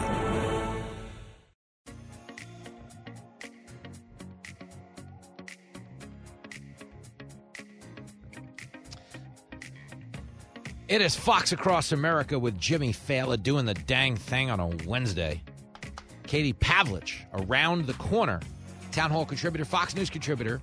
She is calling balls and strikes on the Durham testimony, which is going on in Washington, D.C. right now. We'll get you up to speed on that. Also continuing to monitor the story. We haven't talked a lot about it on this show because there's not a lot of good things to say, but that tourism submarine continues to go missing. It was on its way down to see the Titanic, and as of now, they still don't have any signs, although we do know that the oxygen supply is dwindling. There's really not a lot you can do in this moment. It's a helpless feeling. You can only just send your best vibes and, hope for the best. I don't really know what to add. This is not a very fertile ground for conversation, and I don't have a background on $250,000 tourist outings. My budget is slightly lower. I got to be honest. As an ex-cabbie, we didn't really we didn't really have these options at our disposal.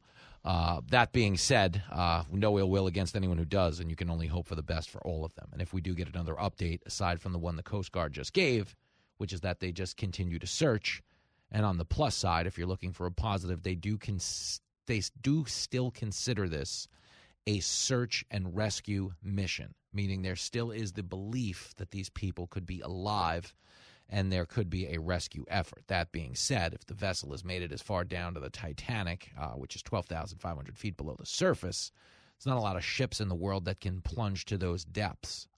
Your average naval recovery submarine can only go down 2,000 feet. This is 12,500 feet below the surface, so it's a bit of an issue. But like I said, we will continue to monitor the situation and send good vibes. Why? Because positive energy attracts positive outcomes. This goes back to my days as a gambler.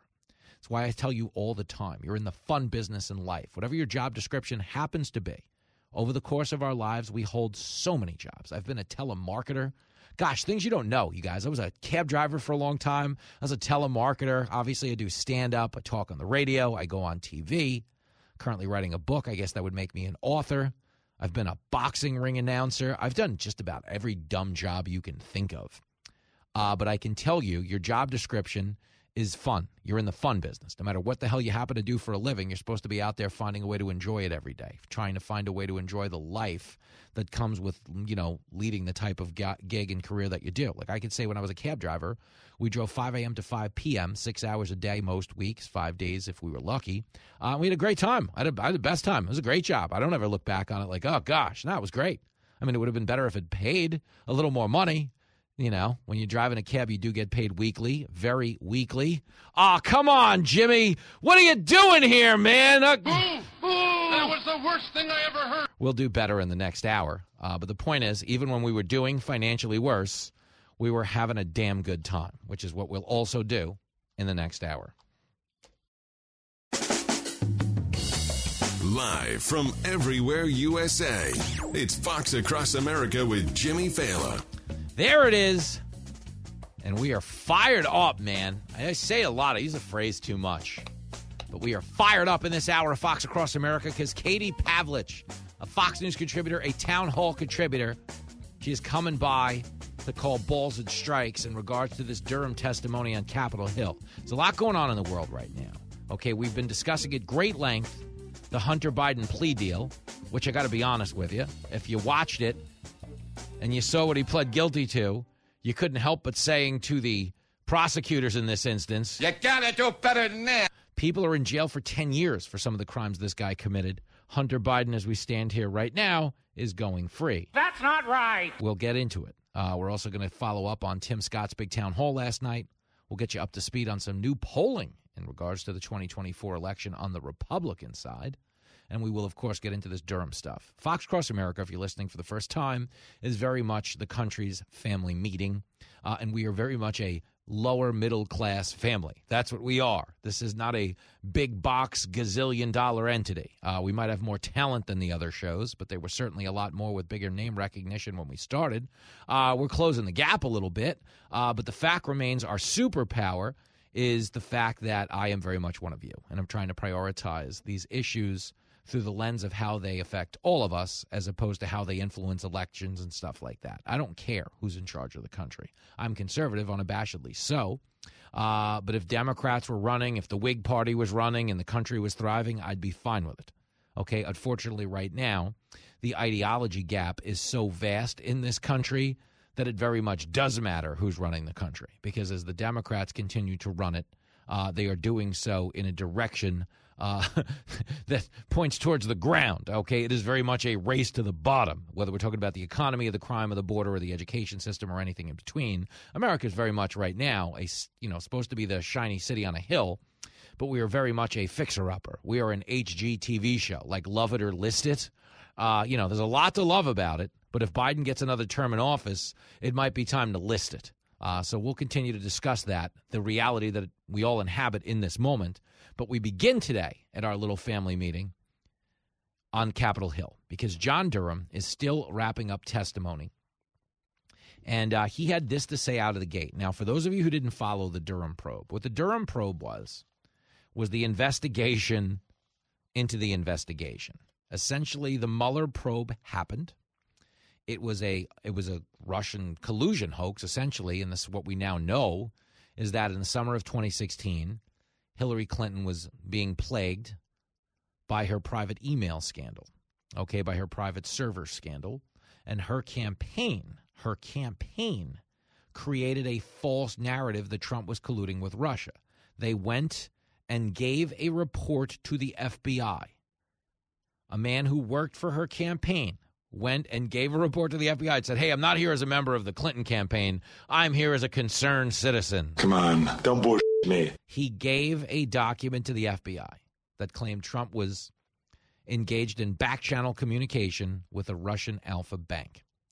Now, once it had been established that the FBI had this document in their possession, the Clinton campaign then turned around and leaked a report to the media that the FBI was investigating ties between Trump and Russia. So the whole thing was fabricated. Okay, Durham outlines that in his testimony. Now, you might say to yourself, hey, what does it matter? The Mueller probe is over. What's it to me when it comes to the 2024 election? What's it to me when it comes to my American way of life, the thing you're supposed to be prioritizing on this show? Okay, what it's to you and what it is to all of us is the fact that the Mueller probe was a coup attempt. It was a soft coup attempt. They knew there wasn't Russian collusion, but what they had hoped to do in a death by 1,000 cuts scenario was get Trump to incriminate himself, to disqualify himself by hitting him with so many anonymously sourced bombshell reports that he eventually self-destructed, fired Robert Mueller, and created the perception that there was a there. What can I tell you, kid? You're right. When you're right, you're right. And you're right. That's what the Mueller probe was. It wasn't designed to reach its conclusion. You have a good eye, my man. They weren't looking for collusion. That's what they were looking for, a self-destruction that would create the perception of collusion. Okay, and no other probe could have been started under these pretenses. They wouldn't have been okay with it. Okay, this entire thing was predicated on what? The Steele dossier. Here's John Durham telling you that this Steele dossier, not a single detail in it has ever been corroborated. Clip 43. The Steele dossier was entered into our congressional record. Was it true? There is not a single substantive piece of information in the dossier that has ever been corroborated by the FBI or, to my knowledge, anyone else. Did you hear that? There is not a single piece of information, substantive piece of information in the dossier that has ever been corroborated by the FBI or, to my knowledge, anyone else. Why does this matter? Do you understand what the FBI engaged in? Theoretically should be criminal, but it's not. The Durham probe didn't, involve a whole bunch of, indictments or anything like that. What it found is they operated within a gray area within the confines of the law. It's the FBI. They're not out there brazenly breaking the law. They're out there living between the lines in areas where they'd have plausible deniability. Well, what did you want us to do? Guy gave us a document, said Trump was colluding with Russia.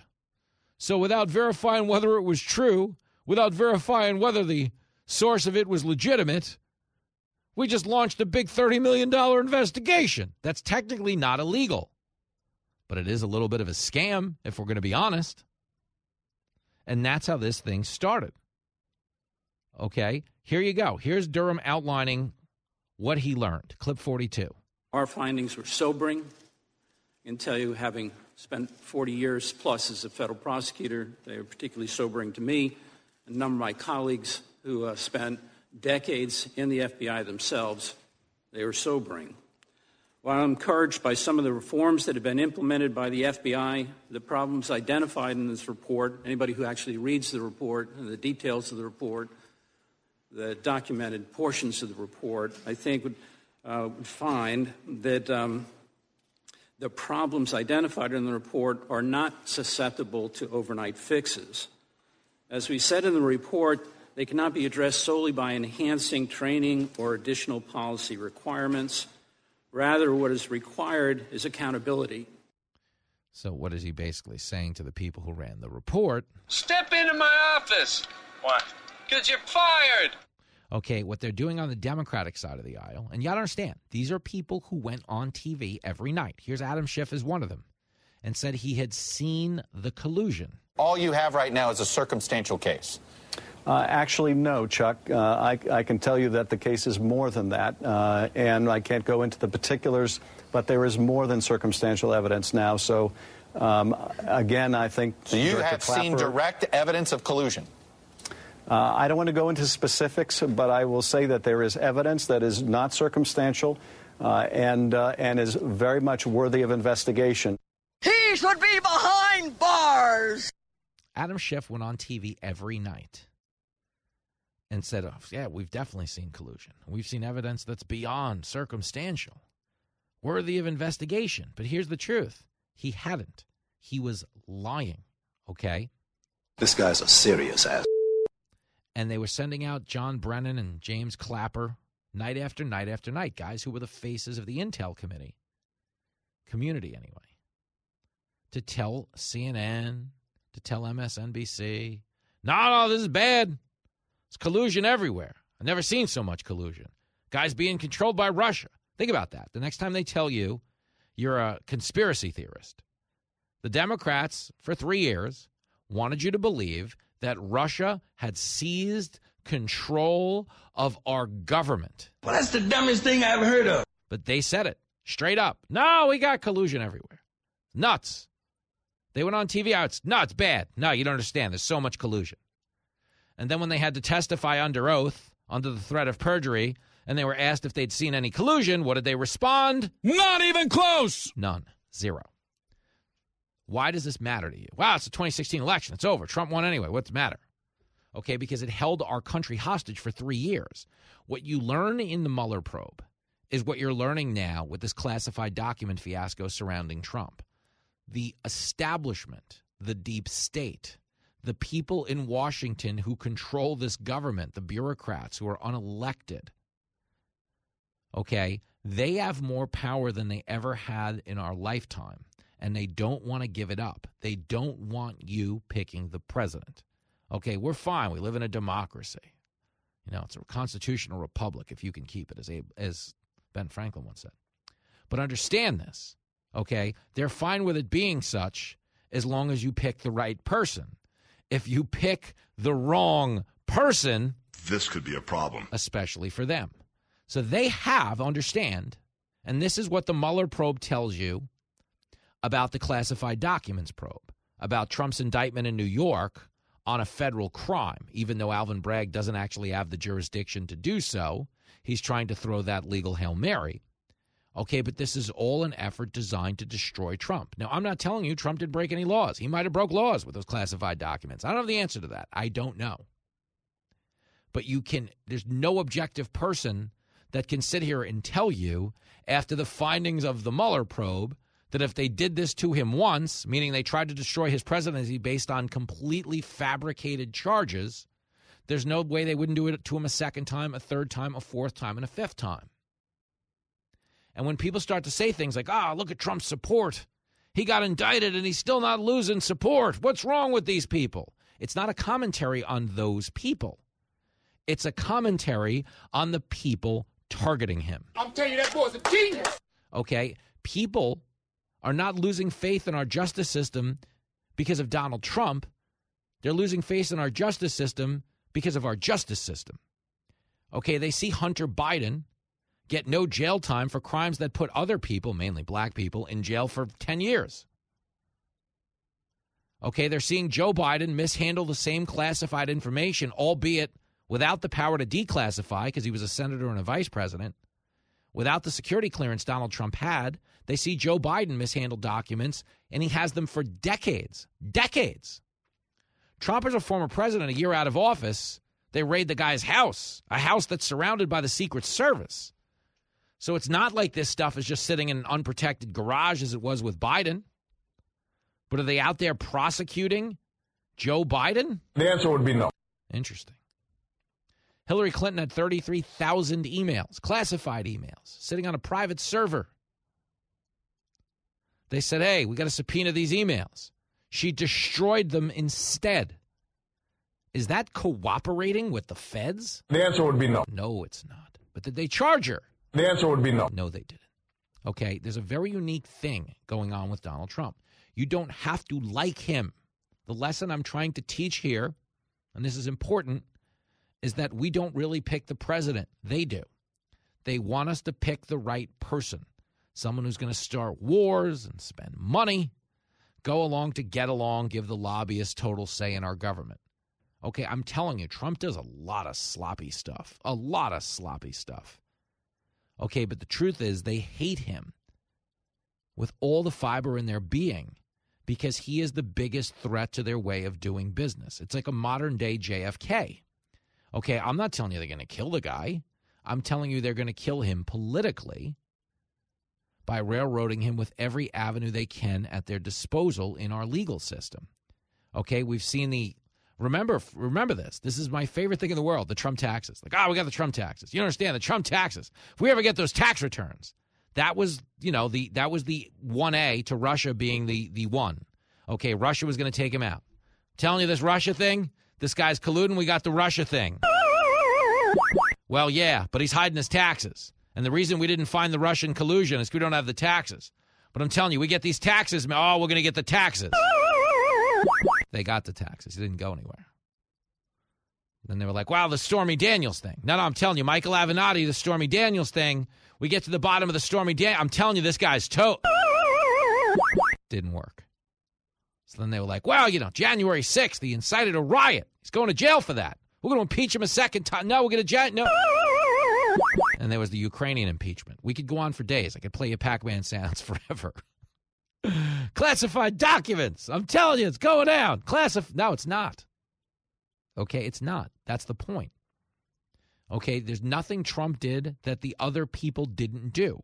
So if, in fact, he does serve jail time for this, it's already unprecedented that he's been charged. First time in a 246-year history of the country. It's not unfathomable that he won't do jail time, sadly, because they will stop at nothing. Okay, but prosecuting Donald Trump, or even convicting Donald Trump, especially on the heels of what we're learning today on Capitol Hill, isn't going to do anything to keep us safer, and it's certainly not going to do anything to restore our faith in the justice system in this country. But the other thing I can assure you is even if Trump gets off, they'll just start a whole new game. Okay, they did it with Russia. They did it with Ukraine, the Ukrainian impeachment. They did it with the January 6th thing. They did it with the tax returns. They did it with the Stormy Daniels settlement. Okay, now they're doing it with classified documents. Okay, there's no end to this because they don't want us picking the president. So even if Trump gets out of this one in one piece, they're just going to start a whole new game.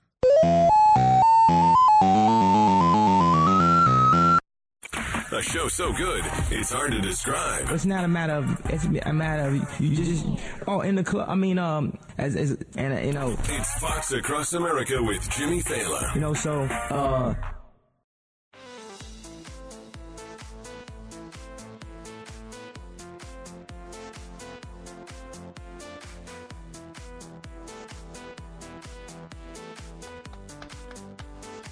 It is Fox Across America with Jimmy Fallon. We continue to monitor this story surrounding the submersible that was attempting to explore the wreckage of the Titanic and sadly has gone missing. We still do not have confirmation that it is found, that they are alive, that they are not alive. It's, really heartbreaking stuff. And it's tough to read about, too, because if you Google the Titanic, every story that comes up is about the Biden administration. Come on, man. Man, he sucks. We're talking about the Durham probe right now because Katie Pavlich has been following it on Capitol Hill. Jim Jordan cross-examining Durham a short while ago. Here's that exchange, clip 47. Did Director Comey share that memorandum with the FISA court? I'm sorry, Did he share that memorandum with the FISA court? Did Director Comey do that? I'm not aware of that if he did. Did he share it with the lawyers preparing the FISA application? Not to my knowledge. Did he share it with the agents on the case, working the Crossfire Hurricane case? No. Didn't share it with the agents on the case. Can you tell the committee what happened when you took that referral memo and shared it with one of those agents, specifically Supervisory Special Agent Number 1? We interviewed the first supervisor of the Crossfire investigation, the operational person. We showed him the intelligence information. He indicated he had never seen it before. He immediately became emotional, got up and left the room with his lawyer, spent some time in the hallway, came back. He was ticked off, wasn't he? Yes. He was ticked off because this is something he should have had as an agent on the case. This is important information that the director of the FBI kept from the people doing the investigation. The information was kept from him. So they gaslit the whole country and kept the information from the agents and then told us, there's a lot to see here. You got to believe it. Russians involved in the government. Country is being destroyed by stupid people, by very stupid people.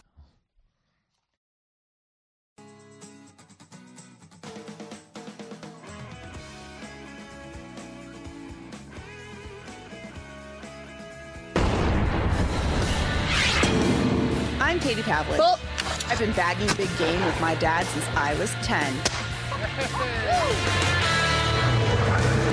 Here we go! Woo! For me, hunting is a lifestyle. But I also appreciate the finer things in life. So taking you to the most decked out hunting lodges in America, that's where my two worlds collide. It is Fox Across America with Jimmy Fallon, and joining us now is the woman you heard in that clip. She is the superstar host of the new Fox Nation show, Luxury Hunting Lodges of America. Fox News contributor Katie Pavlich in the house, and the crowd goes wild. Hey, girl. Hey, Jimmy. Thank you so much. I appreciate the plug. Comes out on July 10th, which is also my birthday. Is that true? If everyone wants to give me a nice birthday gift, go watch Luxury Lodges on Fox Nation on July 10th. That's a home run. No, that works. And now, you know what, by the way? I've just gotten some more insight into your commentary on Fox News Saturday Night last week. So for anyone listening, I got to tell them this, because I didn't know this factored into your analysis. But last week, I was walking around the building with a camera crew. I was asking Fox talent whether or not we should be drinking more or less based on the news cycle we had last week. Trump getting indicted, the aliens, the AI, all that stuff. You famously were the only person in the package who said maybe drink a little bit of less because we've got like the 4th of July coming up and we've got other big events. I now know that, but that tells me that not only do you see the 4th of July as a big drink-a-thon, but that tells me the Pavliches get a little rowdy on July the 10th, do they? Oh, yes. I mean, it's like the best week. It's my birthday. Mm-hmm. It's my anniversary, and it's America's Independence Day, which is my favorite holiday. So triple whammy. And also, Jimmy, I'm obviously a very responsible adult, which is why I was giving that. Yeah. Unlike everyone else, apparently. No, just kidding. It's summertime. People got to have a good time, you know? Everybody else was just like, hit the bar. The only people who actually issued a disclaimer, you and the great Sandra Smith, but I interviewed her on set for America Reports, and she was like, well, drink responsibly. She was trying to play a little defense. I mean, Hemmer practically had a toga on when I asked him. It was crazy. Well, I mean, it proves that we work in a very healthy industry. There you go. That's a good way to frame it. Katie Pavlich is on the line. We're excited. Did you watch, as according to your Twitter feed, you did a lot of this Durham testimony today? Yes, I did indeed. Watched most of it. Well, I'm sorry to hear that. It was a mess, man. Basically, Durham, I'm trying to outline this for people because I've been updating them as it's gone on and unfolded today on the radio. But he essentially said that this entire thing was started over nothing. Essentially, no. Mm-hmm. Yeah, that's what he said. He also said that in the 300-page report that they put out a couple of weeks ago. And really, the point of today's hearing, of course, was to talk about the way that they treated the Trump campaign. But the broader, bigger problem is how the FISA court was abused by the FBI. And the FBI insists that they have implemented reforms and that things are different now. But John Durham said today, and he said in the report, that until there is accountability for what was happening at the FBI, which was illegal and a violation of people's civil liberties, and not to mention destroying people's reputations, that the FBI will not change. And as you know, and most people listening to your show know, there was no accountability for the people at the FBI who illegally submitted information to the FISA court to get a fake warrant that a FISA judge later berated the FBI for. And you never hear from the FISA judges because they're basically a secret court that's supposed to deal with national security. And so, I'm not confident that the FBI really has changed. Andrew McCabe, who was the deputy director at the time of all this abuse, Peter Strzok, Lisa Page, James Comey, they've all gone on to be promoted in the media for their behavior and have no regrets about what happened and continue to justify what they did. And so, we'll just have to see if Congress can do anything in terms of funding for the FBI to try and reform the system. They can't prosecute anybody. They can refer people for prosecution to the Department of Justice, which we all know is not going to go anywhere under Merrick Garland. It's a big problem. And, civil liberties, as John Durham said today, are under serious threat when you have FBI agents who have serious authority as federal law enforcement agents submitting false information that they got from the Clinton campaign to a secret court to get a warrant to spy on you as an American when it's supposed to be reserved for foreign nationals. And one last thing, FISA is up for renewal, this part of it anyway, at the end of the year. And it's going to be interesting how that debate plays out because you talk to people and they say, we absolutely need it for national security purposes for terrorism. But when the government uses it for American citizens, it becomes also a threat, right? So they're trying to balance out how they're going to do that. Yeah, it's a racket. We're talking to the great Katie Pavlich, Fox News contributor, host the new season. I can't say it enough because I just like the sound of it. Luxury Hunting Lodges of America. And you know they have bars. Do they have bars, Katie Pavlich? There are lots of gorgeous bars in these lodges. You know, it's a difficult job to go out and hunt for the day and then come back and have a nice cocktail. But Jimmy, in the first season, I went gator hunting, and I learned that to make a nice pair of boots, which I know you would appreciate, you've got to get like 4 of those suckers. Yeah. You can't just shoot one. So it's a process for sure. You got to have a big day. You know, as Hillary Clinton said, it takes a village. You know, when these people see me on TV. Village of gators. Yeah, it takes a village of gators to get it done. That's what it is. Yes. We're letting them know too much now, Katie Pavlich. Well, let me ask you this. I mean, as an objective observer, when I hear that the DOJ was weaponized the way it was when it comes to the Mueller probe, doesn't that kind of undermine the credibility of what's happening to Trump now with classified documents? Absolutely. And, you know, you look at the way that all of this happened going back to 2016, which feels like a million years ago, and what it snowballed into, right? Like the false information given to the FISA court, which then got the warrant against Carter Page and George Papadopoulos, which resulted in them being berated by the FISA court, then snowballed into a special counsel investigation against President Trump during his first term, which then snowballed into the first impeachment of him due to him asking a question about accurate Biden corruption in Ukraine.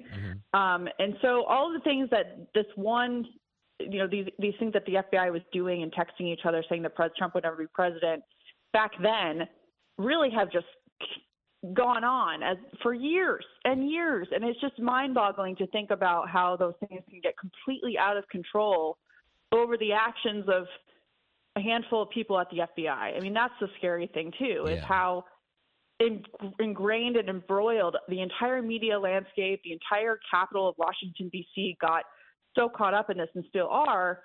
And it really does, you know, as you mentioned, question what's going on now with the classified information. Because even if, say it was true, no one believes it because they have no credibility, right?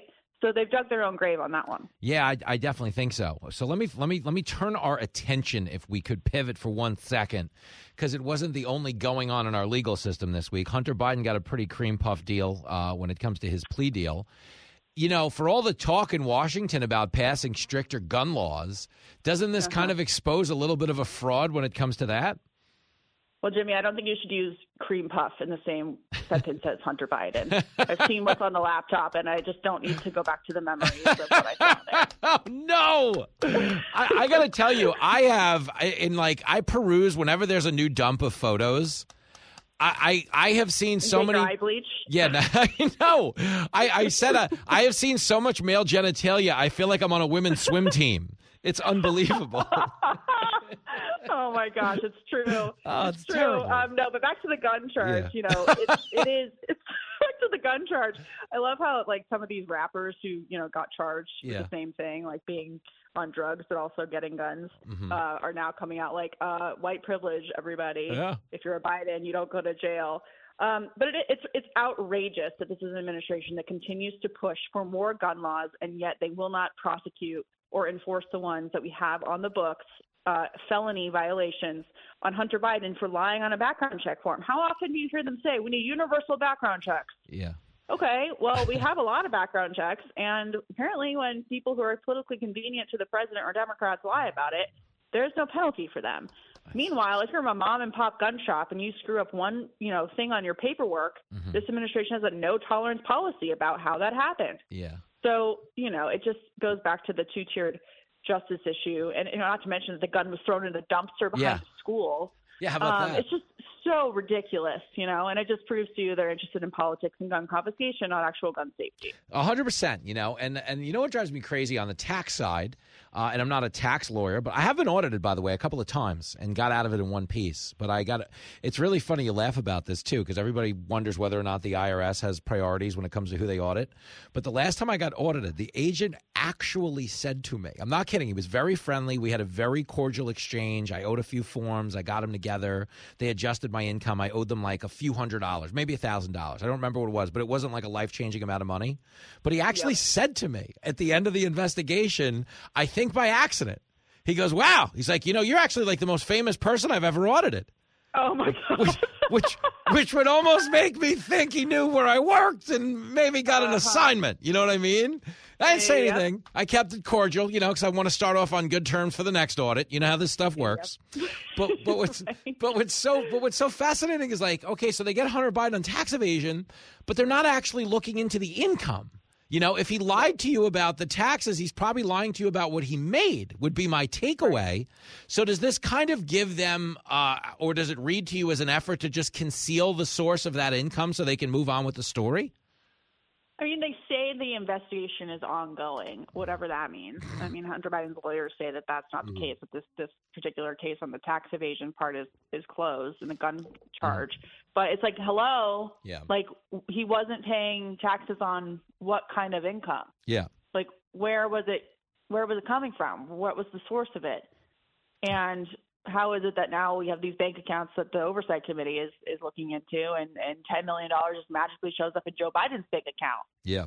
And it's like, we know where the money is coming from. Why aren't these federal agents actually doing their job to further explain that? I mean, it's so obvious. It's like these things are so common sense 2 years ahead of time, and then in 2 years they're going to be like, oh, yeah, it turns out that all this money was coming through all these different shell companies, and tax evasion was worse than we thought. It's like, well, I could have told you that, and I don't work for the IRS. Yeah, well, that's a scam. You see, what they ultimately do, right, when they're forced to acknowledge the truth, is they, in some instances, will admit to getting it wrong, which I don't accept because that implies that they tried to get it right in the first place. It's like with Russian collusion. They didn't get it wrong. They knew it was wrong. They made the whole thing up, and they knew it at the time. So that's the scam. The only thing I'm going to defend Biden on, okay, really quickly, is something you had mentioned about the $10 million. He actually got that money to save the Queen. Oh, so will you forgive him if he does, in fact, save the Queen with that money? Well, no, he failed because she's not alive anymore. Whoa. You are breaking all kinds of news on the show today. Breaking news. There's a king now. Just saying. I mean, you book Katie Pavlich and you find stuff out. That's why it works. Who knows? Lots of very important things. Who knows what they pay me the big bucks. Thank you. Who knows what they might learn in the luxury hunting lodges of America? My advice is get out there and give it a look. Katie Pavlich, you're the coolest. We'll do it again soon, pal. Thanks, Jimmy. Talk to you later. You're the best. There you go. The great Katie Pavlich. God love her. She's a fan favorite on this show and every show. And luxury hunting lodges of America. That sounds great. Just getting off the grid, going hunting, even just having a drink. You know they have a nice bar in a luxury hunting lodge. And I don't even need a nice bar. I just need a bar. You know, it sounds like a good time. Get a little break, get off the grid. Definitely check it out. Katie Pavlich is a great hang on the air, off the air. Love her. And shout out to her brother, Paul Pavlich, if he's listening. Paul's a home run hitter himself. But really quickly, the one takeaway, and this matters, because the Trump case on the federal indictment as it pertains to handling classified information is slated to begin on August 14th, if it starts on time. The thing you have to understand is they've broken every rule to go after this guy. That was the revelation from the Durham probe. Okay, we knew that. He's just testifying as to the findings revealed in the probe. It's not really new information that we heard him say today. But it's a reality that we are yet to collectively accept. A lot of people on the left are still trying to go down with this Russia ship. Okay, there's no ship to even go down with, understand? Because there wasn't any actual contact between the Trump campaign and Russia. That wasn't a thing. And we now know that the entire narrative was completely fabricated by one of Trump's political opponents in an effort to create a counter-narrative to a private email server. Knowing all of that to be true, what the FBI did is they engineered an investigation, triggered a special counsel by Comey leaking classified information of his own, and ultimately held the whole country hostage with no regard for the toxic effect it had on society, meaning Trump was a duly elected president, but they were perfectly happy knowingly letting the world turn under the auspices that he had stole the election. And they didn't care that it undermined faith in the presidency. They didn't care that it kneecapped and hamstrung his ability to implement his domestic agenda and his foreign policy agenda. They wanted that to be the case because they couldn't deal with him being president. That's not a democracy. That's not a republic. That's the FBI and unelected bureaucrats behind the scenes calling the shot. And the point I'm trying to make is if they would do it once, they would do it again. So when you read this classified documents story and you realize what's going down in August, what you're watching is not, season 1 of the classified documents scandal. What you're watching is season 2 of the Mueller probe. You're absolutely right. You're listening to Fox Across America with Jimmy Fallon. I enjoyed it. It was an unbelievably interesting experience.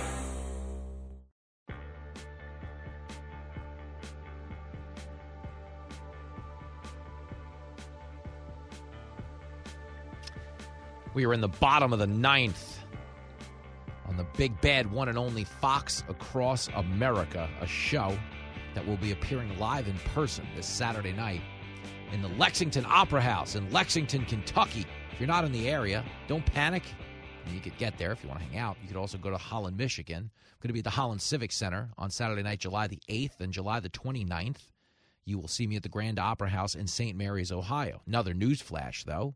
In between all of that, July the 21st, I will be returning to the host chair on Fox News Saturday night. That's the 10 p.m. show I hosted this past weekend. Your radio buddy needs the ratings. You better tune in, man. We're trying to make some moves over here. I don't know that we're going to invite Lincoln back. Lincoln came on the set, called me fat, made fun of my outfits, the Link man. It was pretty funny. But, man, oh, boy. Somebody ought to belt you in the mouth. No, you can't hit your kid in this day and age, which is also why none of them behave. That's funny, but it's probably true. We were raised in a different era. I was raised in an era where your parents could hit you, other people's parents could hit you. There was a little more of a healthy respect for authority. We don't see that now. It's very much it's become a lawless time in our lives where everybody is so self-absorbed. I do blame the smartphone, by the way. I blame the smartphone and I blame social media because everything's been so carefully curated to make all of us the center of the universe now that I think people lack a genuine empathy and concern for lives besides their own. I think we're living in a time where it's more important to act like you care than it is to physically care. That's what I think the issue is. I think social media is the devil. I think the smartphone has made us infinitely dumber. And no, I'm not recruiting you to join my death cult or my militia. Both of those things take a lot more energy than I have right now. This show is over. My work is done for the day. You can recruit for this sort of thing. I'll run it for you another time. But the point is, we got to go, girlfriend. But it has been fun. We're back again tomorrow to do the damn thing yet again. Until then, you can be a Republican. You can be a Democrat, a Libertarian, an Independent. Dude, just don't be a...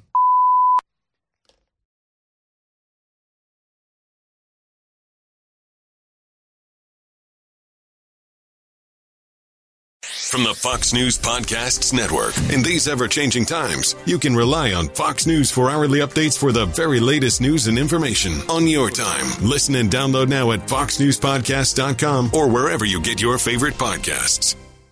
Listen to the show ad-free on Fox News Podcast Plus, on Apple Podcast, Amazon Music with your Prime membership, or subscribe wherever you get your podcasts.